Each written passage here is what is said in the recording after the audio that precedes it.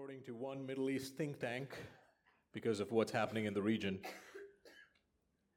they say that there seems to be mounting global uncertainty. But friends, here's the reason we can be glad this morning.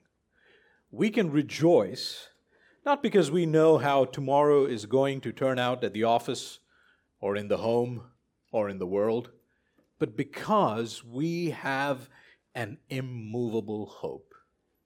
So there may be global uncertainty about many things, but here is something that we can be absolutely certain of, and that changes everything.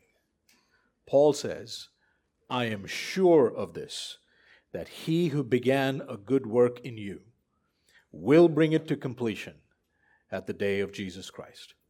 Friends, this is a promise from our unchanging God. The Lord will complete His new creation work, just as we sang. And because of that hope, you and I can be bold in the way that we speak of the gospel to unbelievers and bold in the way we live and minister the gospel to one another. Jesus will build His church, and He will do it by His Spirit as we fix our eyes on Him. And this is what we'll consider this morning from our text. So please open up your Bibles and turn with me to 2 Corinthians chapter 3, verses 12 to 18. 2 Corinthians chapter 3, verses 12 to 18. This is the word of the Lord. Since we have such a hope, we are very bold, not like Moses, who would put a veil over his face so that the Israelites might not gaze at the outcome of what was being brought to an end. But their minds were hardened.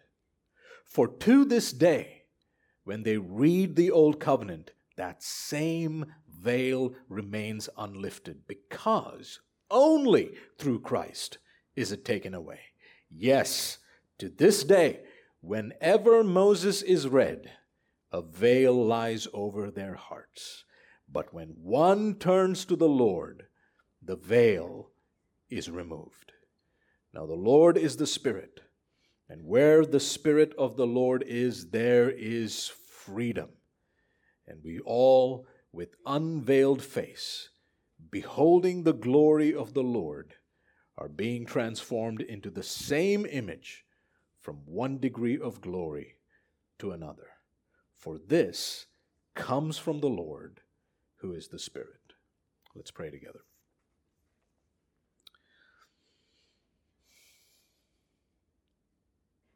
Father, we pray that you would now speak to our hearts and strengthen our faith so that we might stand firm in the gospel of our Savior. Help us understand, O Lord, what a great hope we have, and cause us not to lose heart, but to be faithful in the work that you have called us to in this body. Renew our minds as we hear these glorious words by faith, and make us more like Jesus. In His name we pray. Amen.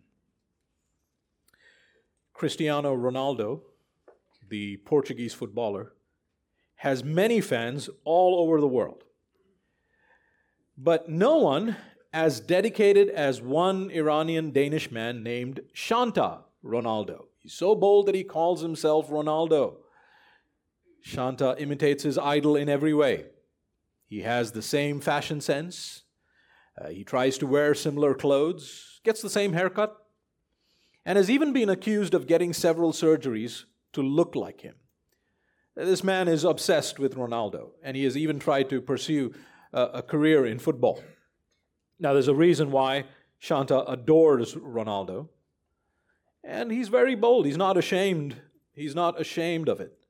Shanta says, the reason I wanted to be like Ronaldo is because he is rich and famous, and he's living the life.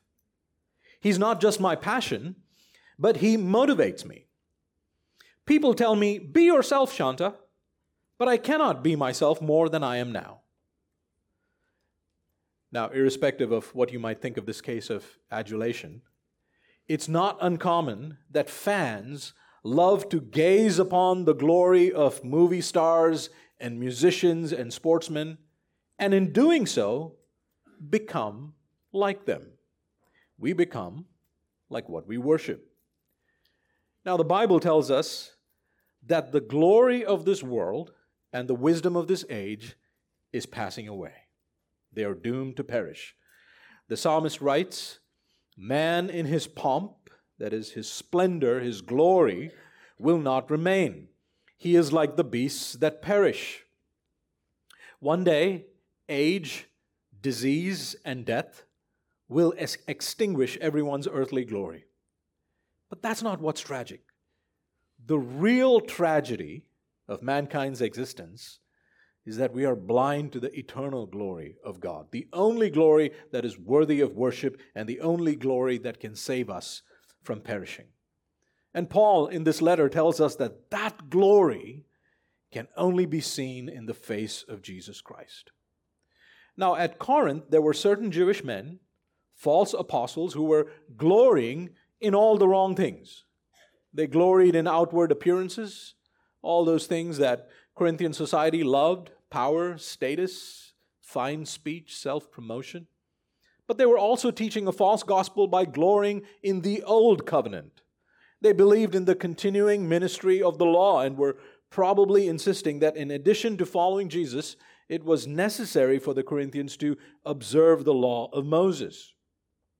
Not only were they leading the members astray, but they were also attacking Paul's apostolic ministry and his authority. And so the true apostolic gospel was under attack at Corinth. And the spiritual lives of the Corinthians were in great danger. And in this chapter, Paul defends his ministry by grounding it in the glory of what Christ had accomplished in salvation history. You see, Paul was a minister of the new covenant and not of the old, because when Jesus accomplished his saving work, he inaugurated the new covenant, the very covenant that the Old Testament looked forward to. The very fact that the Holy Spirit was working in the hearts of the Corinthians, causing them to repent, causing them to know comfort in affliction, was proof that the new covenant was in effect. God had given them new hearts, and He had put His Spirit within them, and He was empowering them to trust and obey the word of Christ. And so Paul in this chapter essentially argues that because of what Jesus had accomplished, because He had inaugurated the new covenant, His apostolic ministry, the ministry of the Spirit, at work in the lives of these Christians through His word, His ministry was far superior to theirs. Now, this did not mean that the Old Covenant did not have glory. It did. After all, it was God who gave the law. Now, what Paul argues is that the New Covenant has greater glory because of what Christ accomplished. The Old Covenant was a temporary administration that served its purpose, but was now no longer in effect. The purpose of the law was not to save, but to condemn lawbreakers. It was a ministry of death and not a ministry of life. It was a ministry of condemnation and not one of righteousness like the ministry of the New Covenant, where those who put their trust in Christ alone are saved by Jesus' righteousness that gets credited to their account by faith. Now, to explain this further, Paul goes all the way back to Exodus 34. He goes back to the Old Covenant, to Exodus 34, verses 29 to 35, and he uses the fading glory of Moses' face as a symbol of the fading glory of the Old Covenant. And he says that the fading brightness of Moses' face was meant to teach us that the economy of the Old Covenant was temporary. It was fading away. But it was also a sign given to us by God in His Word to point us to something more permanent and eternal in the future. It was pointing us to greater glory, the greater and permanent glory of the New Covenant. Now, in verses 12 to 18, our text for this morning, Paul continues to expound on the glory of the New Covenant. And the reason he does this is because he wants the Corinthians to see that what these Judaizers were teaching was false and futile. Christian hope is grounded in the gospel and not in the Old Covenant law. It is grounded in the gospel and not in Old Covenant law. And those who proclaim this gospel are hope-filled and bold. And so here's the first lesson we can learn from this passage. Number one, Gospel ministers are hope-filled and bold. And when I say gospel ministers, I don't just mean pastors or those who are in some kind of full-time ministry. I'm speaking of all of you, members of a local church. God has called each one of us to speak His truth in love. We are called to be servants or ministers of the gospel. And in doing so, we're called to make disciples of all nations and build up His church. So point number one, gospel ministers are hope-filled and bold. Look at verse 12 of 2 Corinthians chapter 3. Since we have such a hope, we are very bold. Paul here is contrasting the ministry of Christ's true apostles with the ministry of these false apostles. And he says, since we have hope, we are not just bold, we are very bold. This hope produces boldness. It makes us bold. Now, what hope is he talking about? Well, look at the previous verse, verse 11. For if what was being brought to an end came with glory, much more will what is permanent have glory. Beloved, hope is a future-looking faith. And the hope that Paul is referring to is the permanent glory of the new covenant. Friends, as Christians, you have entered into that glory when you believed. And the presence of the indwelling Spirit is the guarantee of much more to come. The new creation that begins with the new heart will lead to new resurrection bodies and a new earth in the future. See, our Heavenly Father, the Father of mercies and the God of all comfort, doesn't just comfort us today. No, He has promised us eternal comfort and everlasting joy. We have these blessings because of the new covenant. Christ has been raised from the dead as the first fruits of a great harvest, and He is now leading many sons in triumphal procession to heavenly glory. Now later in chapter 4, verse 17, Paul will argue that our sufferings in this age are preparing for us an eternal weight of glory beyond all comparison. Beloved, our hope is the hope of a greater and permanent glory. Since we have such a hope like this, we are very bold. Now, the boldness that Paul is referring to is the openness or the plainness of his speech. He's not afraid to speak the truths of the gospel because of such a great hope. You know, when I was studying this passage, I thought of Pastor Alex. You know, when Alex is being bold, he will say, "Brother, let me be frank with you. Let me give it to you straight." That's what Paul is saying here. Because of the glory of the gospel, because of such a hope, so great a hope, so sure a hope, Paul is saying, we can be very frank with you. We'll tell it to you straight. Don't go back to the law. Don't put yourself under a curse. Don't give yourself to the ministry of death, but trust in Christ alone. Jesus is the fulfillment of all the promises of God, and it is His Spirit who works in us. The letter kills, but the Spirit gives life. Beloved, because you have such a hope, you can be very bold. Don't be hesitant to tell people that if they trust in themselves, that if they think that they can do enough good works to get right with God, don't be hesitant to tell them that they are wrong. Be plain in telling them that. Be bold in proclaiming the gospel of Jesus Christ. Be bold to call them to repentance and faith in Christ alone. Brothers and sisters, during times of fellowship, remind one another of this hope.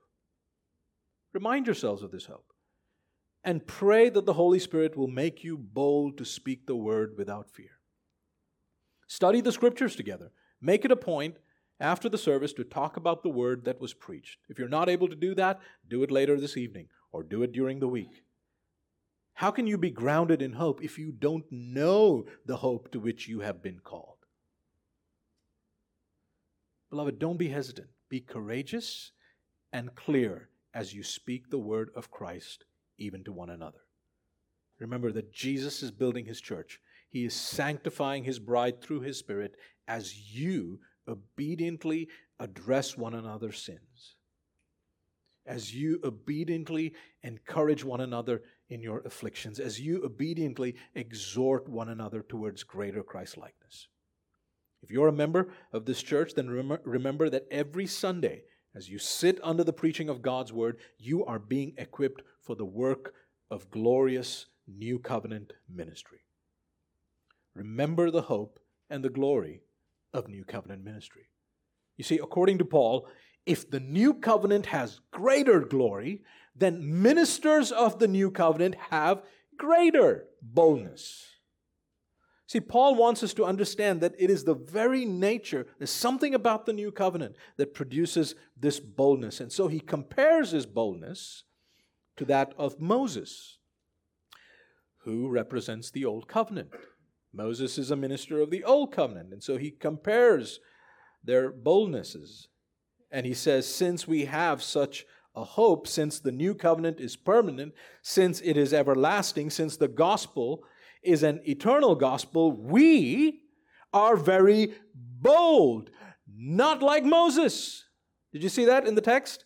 Not like Moses, verse 13, who would put a veil over his face so that the Israelites might not gaze at the outcome of what was being brought to an end.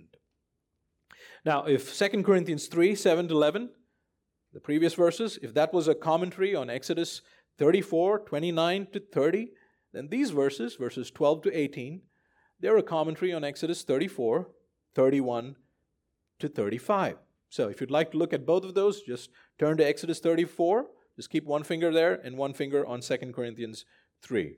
Now, in Exodus 34, we are told the story of how Moses went up to Mount Sinai to intercede for the people of Israel after the golden calf incident. And when Moses came down the mountain holding 2 new tablets of stone, having renewed the covenant that Israel had broken, because he had been in God's presence, talking to God, the text tells us that the skin of his face shone. It was radiant. And the Israelites were initially afraid to look at him, to fix their gaze on him.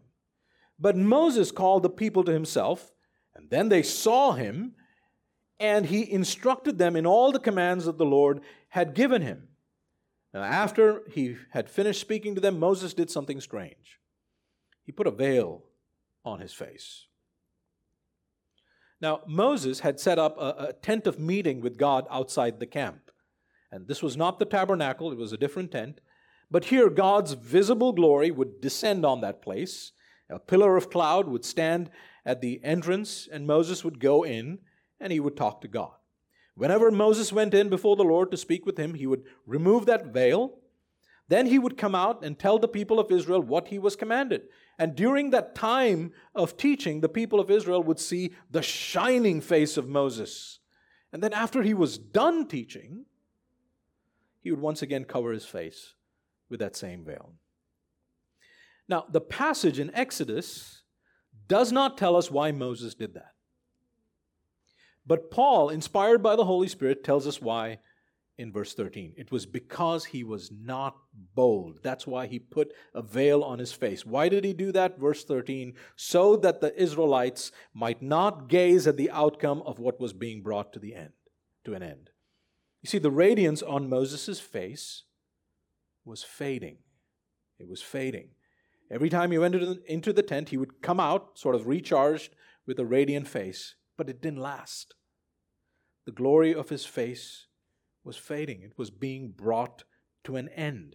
Now, we've already seen how Paul uses the fading glory of Moses' face as a symbol of the glory of the Old Covenant. The glory of the Old Covenant was fading, and Moses knew that. That's why he covered his face, so that the Israelites would not be able to see it fading. Now, the point that Paul is trying to make is this. Moses was not bold. You remember, this was Moses' problem from the beginning.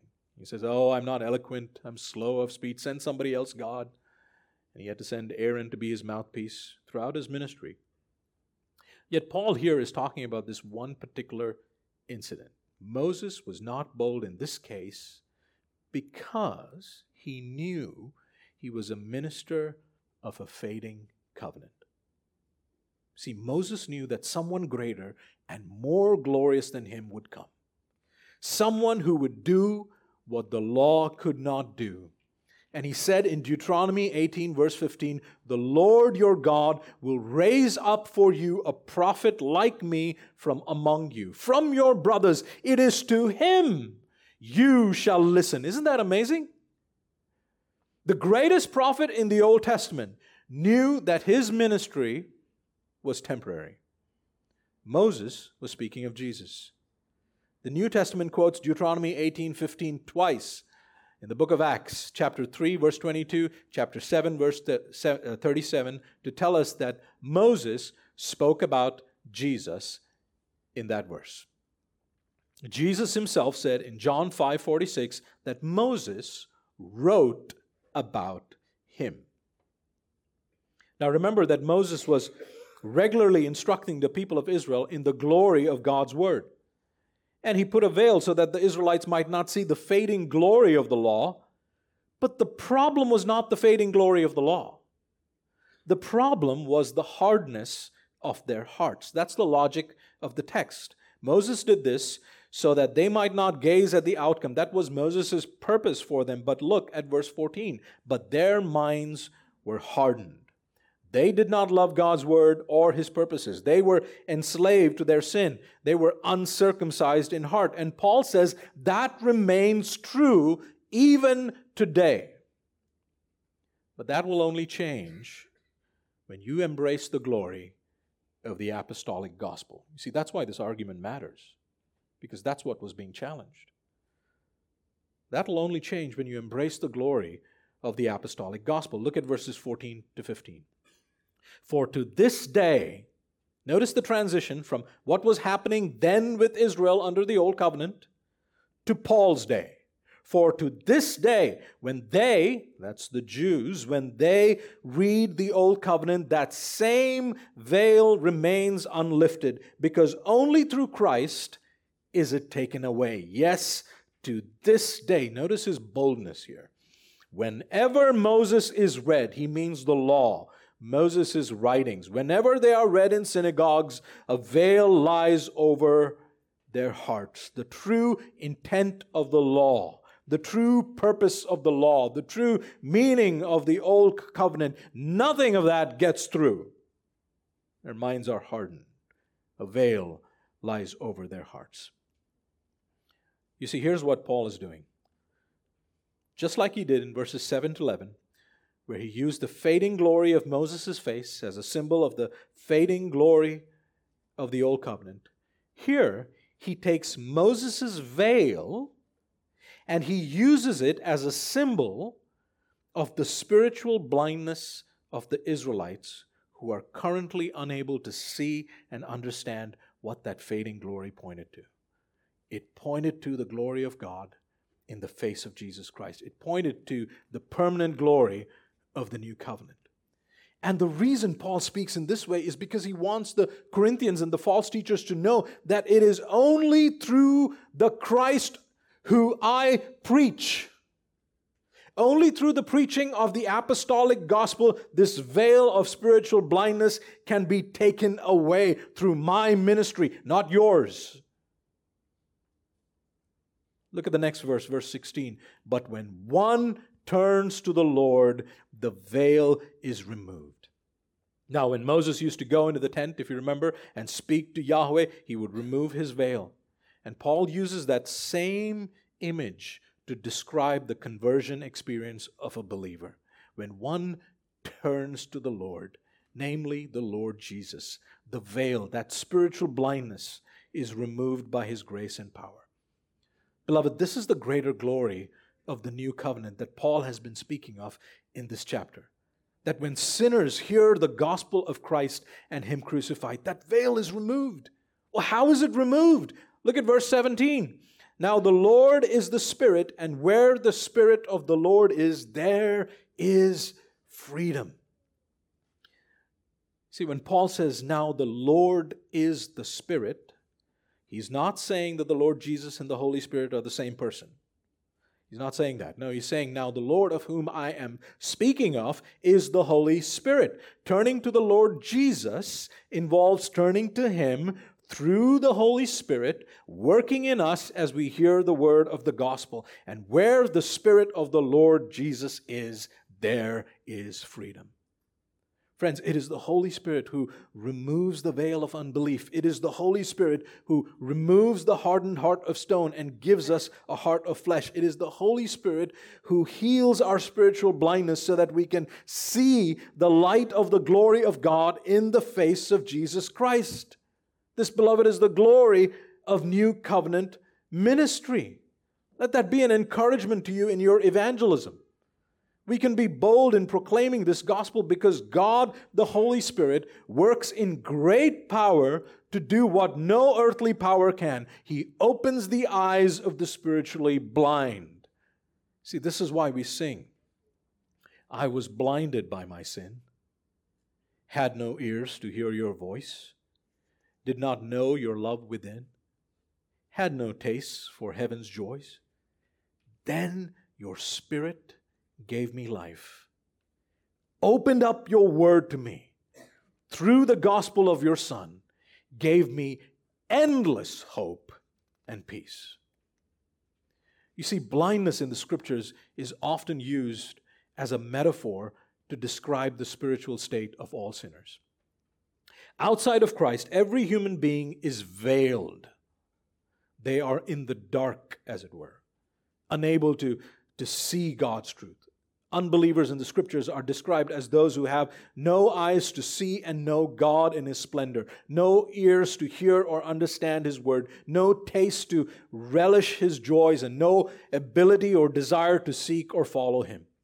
Sin blinds us to the truth of God in such a way that we refuse to believe God's truth. It doesn't matter how eloquently you might describe the colors of a rainbow or the intricate design of a snowflake. It makes no difference to a blind man. In the same way, those who are spiritually blind cannot see the glory of God. Beloved, this is the Lord's own description of the rebellious. Listen to what He says to Ezekiel. Son of man, you dwell in the midst of a rebellious house, who have eyes to see but see not, who have ears to hear, but hear not. Why? For they are a rebellious house. Ezekiel 12:2. Their minds are hardened. So if you're not a believer in Jesus Christ, if you're not a Christian, if you refuse to believe that you are a sinner who stands condemned under the law, if you refuse to believe that God Himself has come in the flesh in the person of His Son, the Lord Jesus, if you refuse to believe that the only way you can be saved from God's judgment and His eternal wrath is to repent of your sins and to put your trust in Him, if you cannot see that Christ died for sinners and rose from the dead so that those who trust in Him can have eternal life, even now, as you're hearing my voice, and instead of being moved to cry out to Jesus for mercy, if all of this just sounds irrelevant and unnecessary, then it's because you are veiled. You're spiritually blind. You cannot see what God is calling you to see. Only through Christ is that veil taken away. So don't turn away from Him. Look to the glory of the cross. See what Christ has done for sinners. See how He has borne the full punishment of God's law in His death. See how He has purchased new life for sinners in His resurrection from the dead. Look upon the glory of what He has done and call on Him to save you.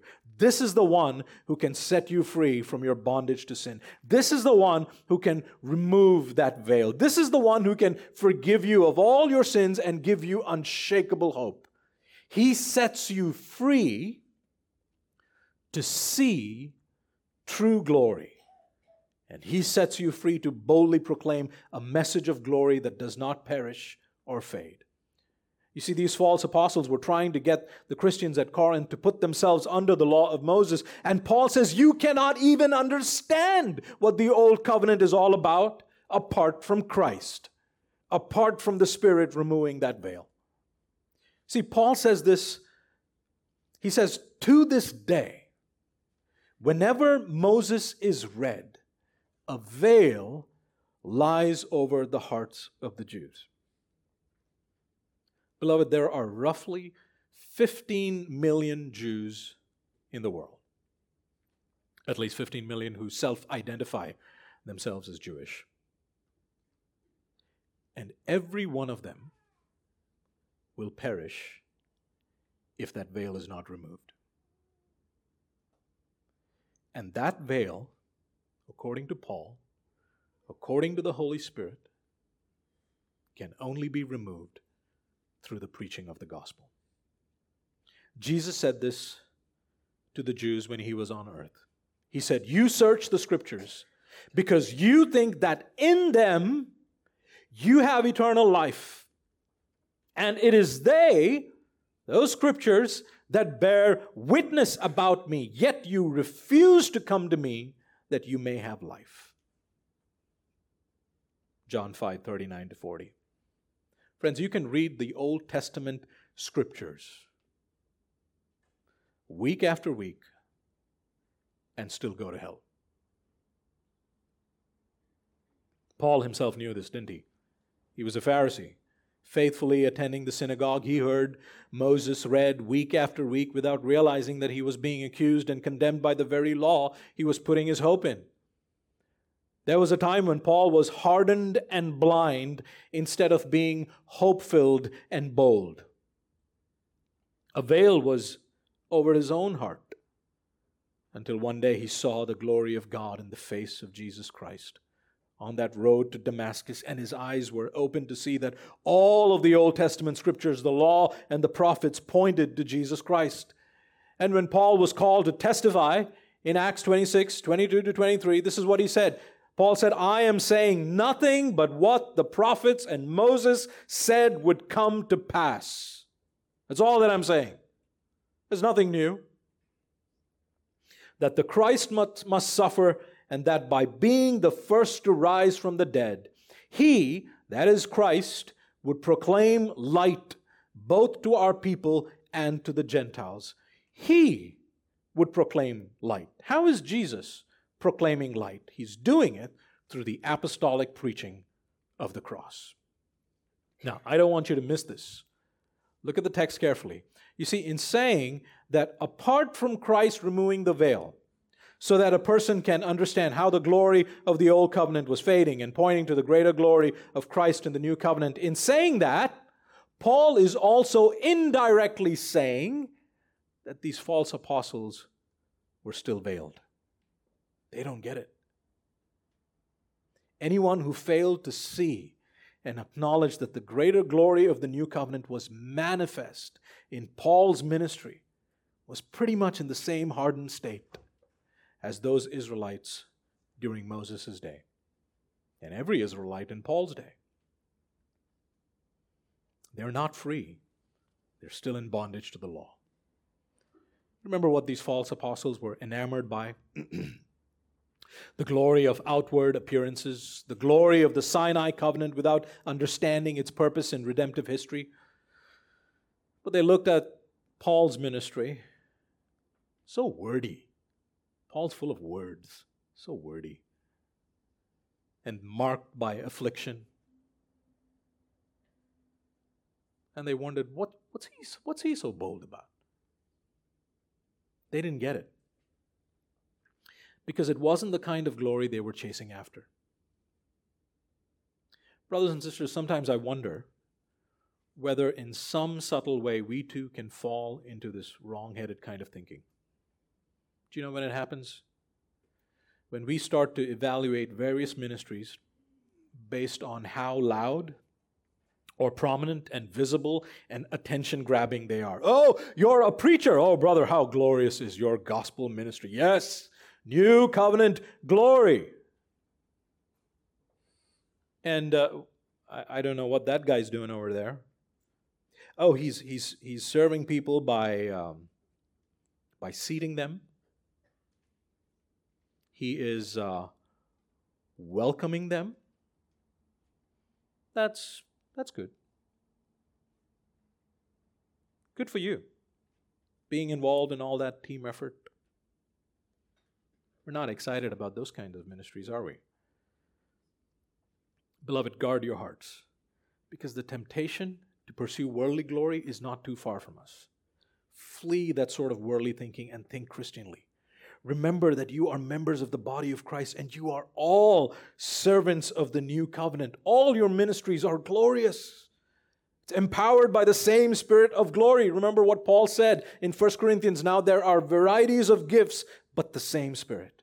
There are varieties of service, but the same Lord. There are varieties of activities, but it is the same God who empowers them all in everyone. To each is given the manifestation of the Spirit for the common good. That's 1 Corinthians 12, 4-7. Now you and I can put off that sort of worldly thinking. We can flee the pursuit of worldly glory and change. But how do we do it? Not by trying to keep the law of Moses, but by constantly looking to the glory that saved us. And that brings us to our second point. Here's the second lesson we can learn from this passage. Gospel ministers are changed by the same glory that we proclaim. We are changed by the same glory that we proclaim.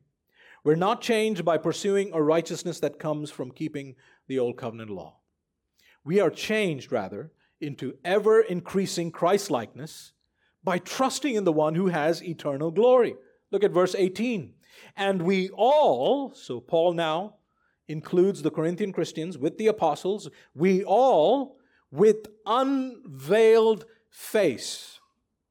We are bold-faced, so to speak. The veil has been removed. Brothers and sisters, this alone is cause for great rejoicing.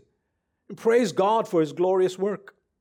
Because of what Christ has done, because of the Holy Spirit causing us to be born again, we can now do what? Look at the text. Beholding the glory of the Lord. We can look upon the glory of the Lord. And where do we see that glory? Well, look down to 2 Corinthians 4, verse 6. We see it in the face of Jesus Christ. He is the image of the invisible God. That's Colossians 1:15. He is the radiance of the glory of God and the exact imprint of His nature. That's Hebrews 1:3. And where do we see the glory of God? Where do we behold His glory? Do we have to look around for Moses' tent? No, we behold it in His Word. That's where we behold the glory.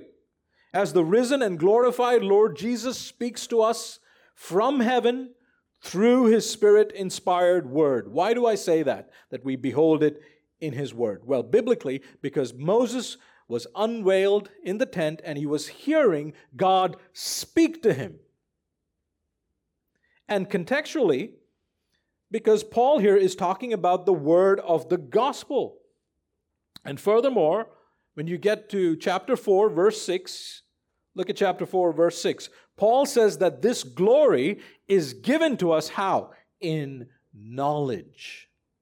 In knowledge. For God, who said, "Let light shine out of darkness," has shone in our hearts to give the light of the knowledge of the glory of God in the face of Jesus Christ. See, now when Paul says, where the Spirit of the Lord is, there is freedom.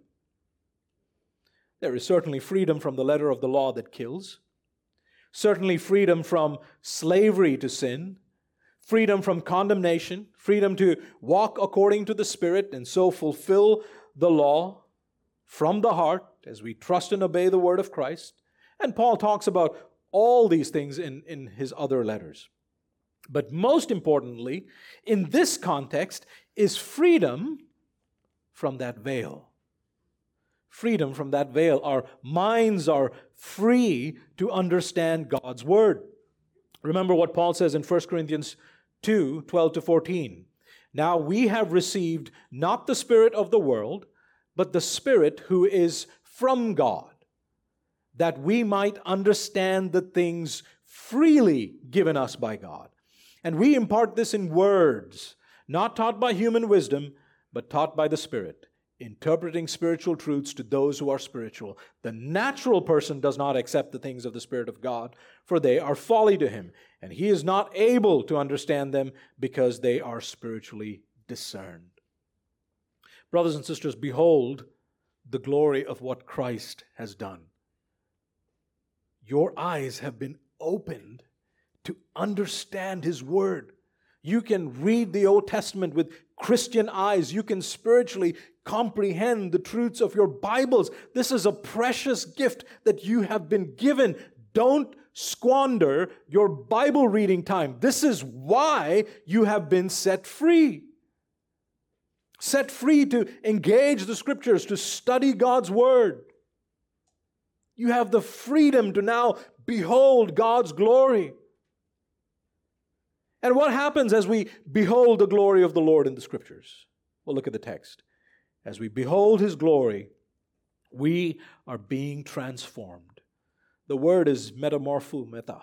This is a metamorphosis taking place. We are being changed. Notice that passive verb. God is doing this. We are being changed. Not outwardly, but inwardly. This is a supernatural work of God. Our inner self is being renewed. Well, what are we being changed or transformed into? We are being transformed, look at the text, into the same image. Now, what image is he talking about? He's talking about Jesus. He is the image of the invisible God. You see, God reveals His glory to us in a human face, in the face of the God-man, Jesus Christ. See, this is what unbelievers are prevented from seeing. Look at 2 Corinthians chapter 4, verses 3 to 4. Paul says, even if our gospel is veiled, it is veiled to those who are perishing. In their case, the God of this world has blinded the minds of the unbelievers to keep them from seeing the light of the gospel of the glory of Christ, who is the image of God. That's the image we're being transformed into. Friends, as we behold the glory of God in the face of Christ, we are being transformed into His likeness. That's the process. And notice how this happens. According to the text, it happens from one degree of glory to another. Ever increasing glory. Because we are not looking at something that is fading. We're gazing at eternal, everlasting glory. Beloved, those who give themselves to seeing Christ in all of the Scriptures, those who meditate on His greatness and His humility and His beauty and His wisdom and His power and His love and His compassion and His grace and His obedience and His sacrifice and His suffering and His resurrection and His ascension and His glory and His patience and His goodness and His sovereignty and His self-sufficiency and His meekness and His majesty. As you behold His glory, as you study Christ, and you are swept up in worship, as you behold His glory, His Spirit will change the deepest desires of your heart. And you can put off all that is earthly and sinful, and you are free to follow Him and obey Him and please Him. How does this all happen? Look at the verse. For this comes from the Lord, who is the Spirit. The same Spirit who unveils your hearts transforms you into the likeness of your Savior. We become like what we worship. We become like what we worship. Friends, this is the doctrine of progressive sanctification. This is how we grow in holiness, in ever-increasing Christ-likeness. So if you find yourself not growing, perhaps you're here and you've been a Christian for a long, long time, and you realize, I'm not growing. From one degree of glory to another. If you find yourself not growing from one degree of glory to another, let me suggest that you consider this. Have you been beholding the wrong glory? The glory of earthly things? Friend, perhaps you've been amazed, in awe of all the wrong kinds of glory.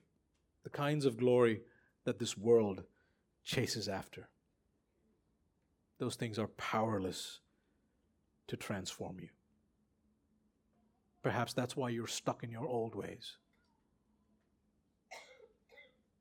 Brothers and sisters, when we care for one another and ask one another how we're doing spiritually, we ought to be deeply concerned about this kind of heart change, this kind of transformation. Are you being transformed by the glory of the Lord? Is the Spirit producing the fruit of self-control and patience and love and faithfulness in your life? Is this transformation significant? Is it substantial? Is it ever increasing as the years go by from one degree of glory to another? Not perfection, but ever increasing Christ-likeness. You know, one day when the Lord Jesus returns, we will be glorified. This is our destiny. Romans 8:29, for those whom he foreknew, he also predestined to be conformed to the image of his Son. That's the plan. This is the process. This is the process. And if you haven't been beholding his glory, brothers and sisters, repent. Stop chasing earthly glory. Behold his glory and be transformed and grow in Christ's likeness. Help one another do that. The image of God that was marred because of Adam's sin will be renewed and restored by the Holy Spirit, by the Spirit of Jesus. 1 Corinthians 15, verse 49. Just as we have borne the image of the man of dust, we shall also bear the image of the man from heaven. Brothers, when the gospel transforms us, we are made less like ourselves and more like Jesus. We are made less like ourselves and more like Jesus. Today, we behold his glory in his word through the Spirit, and one day we will see him face to face. The Apostle John tells us, beloved, we are God's children now, and what we will be has not yet appeared, but we know that when he appears, we shall be like him, because we shall see him as he is. Beloved, isn't it wonderful that we have so many precious promises to encourage us in our sanctification? So help one another pursue the true glory of God in the Scriptures. Spend time beholding his glory.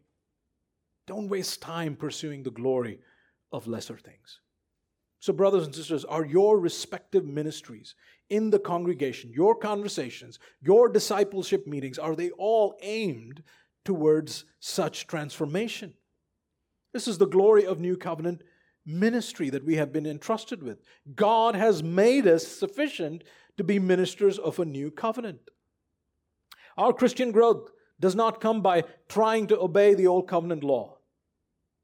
It does not come by trying to construct for ourselves a certain kind of persona, a certain image that the world can be impressed with, or by adopting values that our respective cultures would find respectable.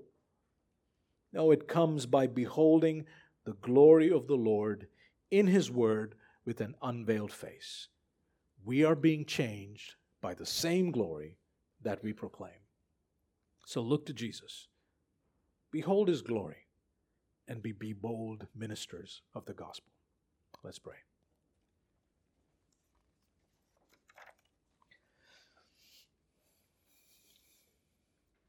Lord, we give you praise for your grace that has come to us in Jesus Christ. We thank you, Lord, that you have opened our eyes to see his glory. And we pray, O Lord, that you would make us sufficient to be ministers of a new covenant. We pray that we would be bold to proclaim your word both in this congregation and to those who do not believe.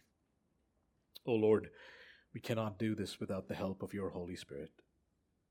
And so we pray, O Lord, that as we gaze upon the glory of Christ's finished work, your Spirit would transform us, that your Spirit would empower us, your Spirit would make us sufficient to do the work that you have called us to do. Help us be dependent on you. In Jesus' name we pray. Amen.